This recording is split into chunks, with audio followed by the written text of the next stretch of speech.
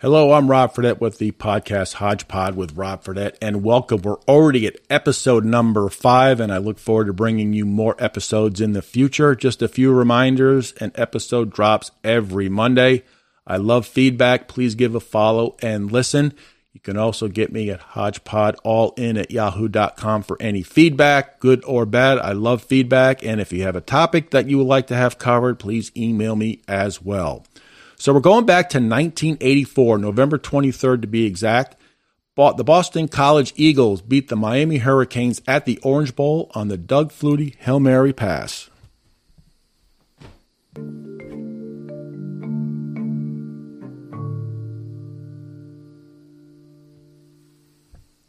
So I had to go to dictionary.com to see what the definition of a Hail Mary is, and there's the one that's the most important. It's a prayer to the Virgin Mary used chiefly by Roman Catholics. But over the years, the Hail Mary has a new definition and meaning in the game of football. So here it goes. A long forward pass in football, especially as a last-ditch attempt at the end of a game where completion is considered unlikely. So if you had to put it in simple terms, 99.9% that the pass is unsuccessful, that 0.1% that it is successful. We'll learn more about that later. In 1975, Dallas Cowboys quarterback Roger Staubach made the term Hail Mary to describe his miracle-winning touchdown pass to fellow Pro Bowl Hall of Famer Drew Pearson in a playoff game against the Minnesota Vikings. So what was time like in 1984? How much did things cost? Gas was $1.10 a gallon. A pound of apples cost 43 cents a pound. A pound of bacon was $1.69 a pound. And the Dow Jones hovered at about 1,200, and that's not a misprint, 1,200. On September 2nd, 2022, the Dow closed at 31,318. How times have changed. Ronald Reagan was president, and the Terminator with Arnold Schwarzenegger was out in movie theaters. So which brings us now to November 23rd, 1984 at the Orange Bowl in Miami. Going into the game, Boston College was ranked 10th, and the Miami Hurricanes, the defending national champions, were ranked 12th. BC was on their way to the Cotton Bowl against the University of Houston, and at the time in the 80s, BC and Miami were independent, so they weren't affiliated with any conferences as they are now in the ACC. Independent football teams back then scheduled games against each other and then would also schedule games against teams in different conferences. Doug Flutie would play his high school football at Natick High School in Natick, Mass., about 23 miles outside of Boston. He was in contention for the Heisman Trophy in 1984 after coming in third place in 1983. So going into the game against Miami, Flutie had 2,711 yards passing, 21 TDs, and 9 interceptions. But let me set up the media coverage in the early 80s in Boston. They were owned by the Celtics, Red Sox, Patriots, and Bruins. Those 4 teams owned the media coverage back then in the city of Boston. But I will say this, Doug Flutie was getting major coverage, especially in 1984, and he was must-see TV every week in the Boston area. He would lead the news at all TV stations in Boston and all through New England. So he was up there with the 4 pro sports teams. Boston also has the Beanpot Hockey Tournament in February, the first 2 Mondays of February. Boston College, Boston University, Harvard, and Northeastern get coverage, but not to the extent that Flutie did back in 1984. In 1984, BC played some ranked teams, and they actually played tough as well. They beat the number 9 Alabama Crimson Tide 38-31 in Birmingham, but lost to number 20 West Virginia and number 9 Penn State on the road. For some reason, West Virginia always played BC tough in the 80s. Coach Jack Bicknell and assistant coach Barry Gallup recruited some great players in their time at Boston College. Running back Troy Stratford, running back Gerard Phelan, defensive lineman John Boza, and wide receiver Calvin Martin. The Hurricanes were loaded with talent as well. Bernie Kosar was the starting quarterback.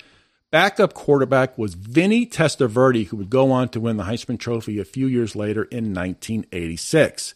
The high-octane offense was led by Eddie Brown and Alonzo Highsmith, and on defense, the U had Jerome Brown and Winston Moss, to name a few. So the game between BC and Miami was the day after Thanksgiving. So in Massachusetts back then and now, high school football games are played at 10 o'clock in the morning on Thanksgiving Day. So you go home after the game, you eat your Thanksgiving turkey, you sit around, you watch TV, and the day after Thanksgiving, you go shopping at the mall. That's what we did back then in those times in the 80s. There was no cell phones, no social media. You would go to the mall. So the game was a 2:30 kickoff on that Friday after Thanksgiving. Brent Musburger did play-by-play. Former Notre Dame head coach Eric Parsegian and former LA Rams QB Pat Hayden did color in that game. A great broadcast crew for college football, and they did call a great game that day as well.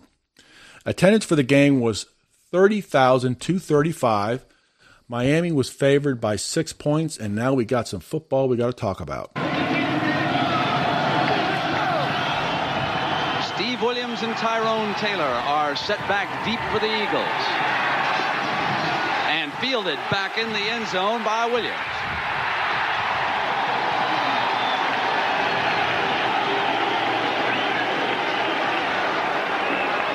Boston College, of course, is led by the most exciting player in the college game today, Doug Flutie. Strahan is a very dependable performer, and Troy Stratford has been nursing a hamstring injury. Kelvin Martin, an explosive receiver. Phelan is Flutie's roommate and his favorite target. So that's the opening kickoff, and out of the gate, Flutie started out 8 for 8 for 84 yards, and then got the opening TD drive for the Eagles. Miami is using a lot of man-for-man coverage on the short routes underneath, and if you continue to do that, this is the kind of day that Flutie's going to have. Second and short, and Casparilla has checked in at tight end. Flutie with Martin, touchdown, Boston College. Boston College would go up 14-0 in the first quarter, but that first quarter would end 14-7. BC led at halftime 28-21, and after 3 quarters, BC and Miami were tied at 31.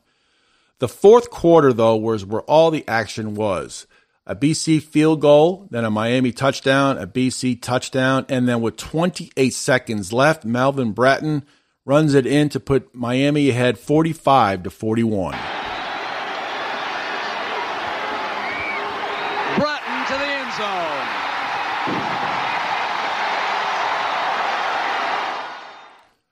So Miami kicks the ball off. It's a touchback, and BC starts from their own 20-yard line, and this is where the fun begins. Flutie hits Troy Stratford for a 19-yard completion, and now that the game is now at 20 seconds. So the ball's at the 39-yard line. Flutie then hit tight end Scott Gieselman at midfield for 13 yards, and with 12 seconds left, the ball is at the 48-yard line of Miami. Then another play after that was an incomplete pass, so that puts us at 6 seconds left in the game. So Boston College called a 55 flood tip where the receivers just run straight routes down to the end zone, and boy, did they do that. One thing that I remember is that there was a flag thrown before that final play. There was no penalty on Miami or BC, so maybe the Eagles had a time to breathe. The crowd wasn't into it. Who knows if that play would have been called for a penalty or if it just would have been let to go, but BC had one more opportunity. So the ball's at the Miami 48-yard line. The play starts, and Flutie moves to his right. He avoids a sack, and then he planted from his own 37-yard line. Technically, in the stat book, it's a 48-yard pass, but a 63-yard throw by Flutie. Receivers out to the right.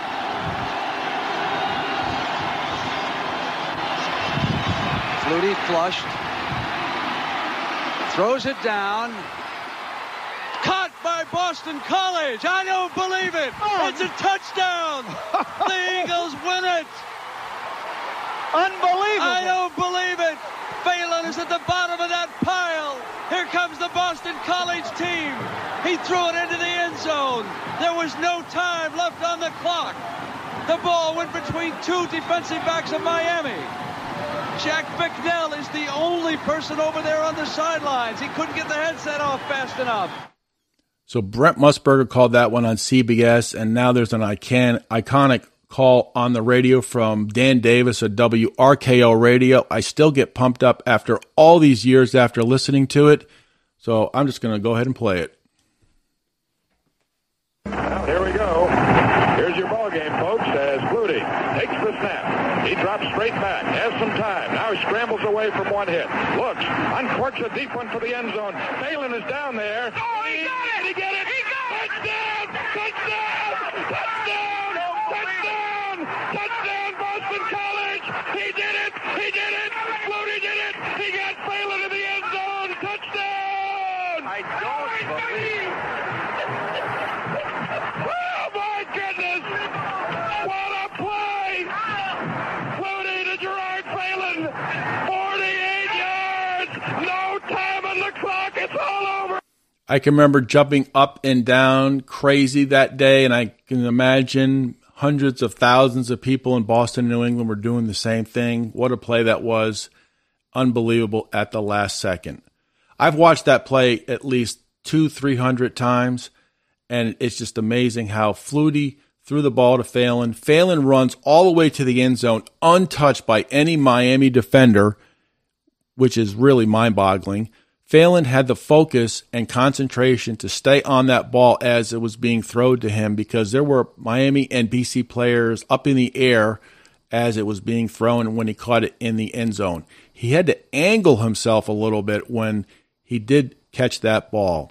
It's a game of inches, and no doubt no one touched the ball, and it went right to his arms. There's a video also of that catch from the end zone, just raw sound, no play-by-play or color commentary. All you see is Flutie in the background of the video throwing it. The ball comes up, and Flutie gets it to Phelan, and the crowd is just in disbelief. The Boston Herald that year would come out with a poster of Flutie, and I wish I had that. It was a sweet poster. And again, Flutie rivaled that of the pro sports teams in 1984.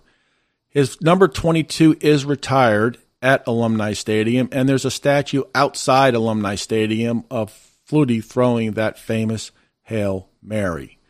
One quote after the game was pretty cool about the prior year here in Memphis, Tennessee, when BC played in the Liberty Bowl, and this is what the play was about. Take a look in the middle, number 20, Gerard Phelan, Doug Flutie's roommate. He knows it's a desperation throw. All he is hoping back here is for a tipped ball. He is behind the defense, though. That can't happen. It cannot happen, but it did. Doug Flutie and his roommate, Gerard Phelan. Last year at the Liberty Bowl, they had a fire alarm break out in the hotel. Phelan got up and said, "Women, children, and Doug Flutie first." Love that quote. Love that quote. And I lived and worked in South Florida in the mid-'90s, and I remember going to a couple of games at the Orange Bowl to see the Hurricanes play. And the first time I walked into the stadium, I looked at the very spot that Phelan caught that ball. I love looking at nostalgia when I go to stadiums and arenas for plays that have been made, famous plays, and that was one of them. So that was quite a cool thing to see. Thank you very much for listening to Hodgepod with Rob Fredette. Please, again, give a follow and a listen and tell your friends about it. I love feedback, and you can email me at hodgepodallin@yahoo.com. And next week is episode 6. We're going to be talking about missing persons, how people just vanish, and how we can get those people back home to the people they love. Again, thank you so much for listening to episode 5. I'm Rob Fredette, and again, have a great week.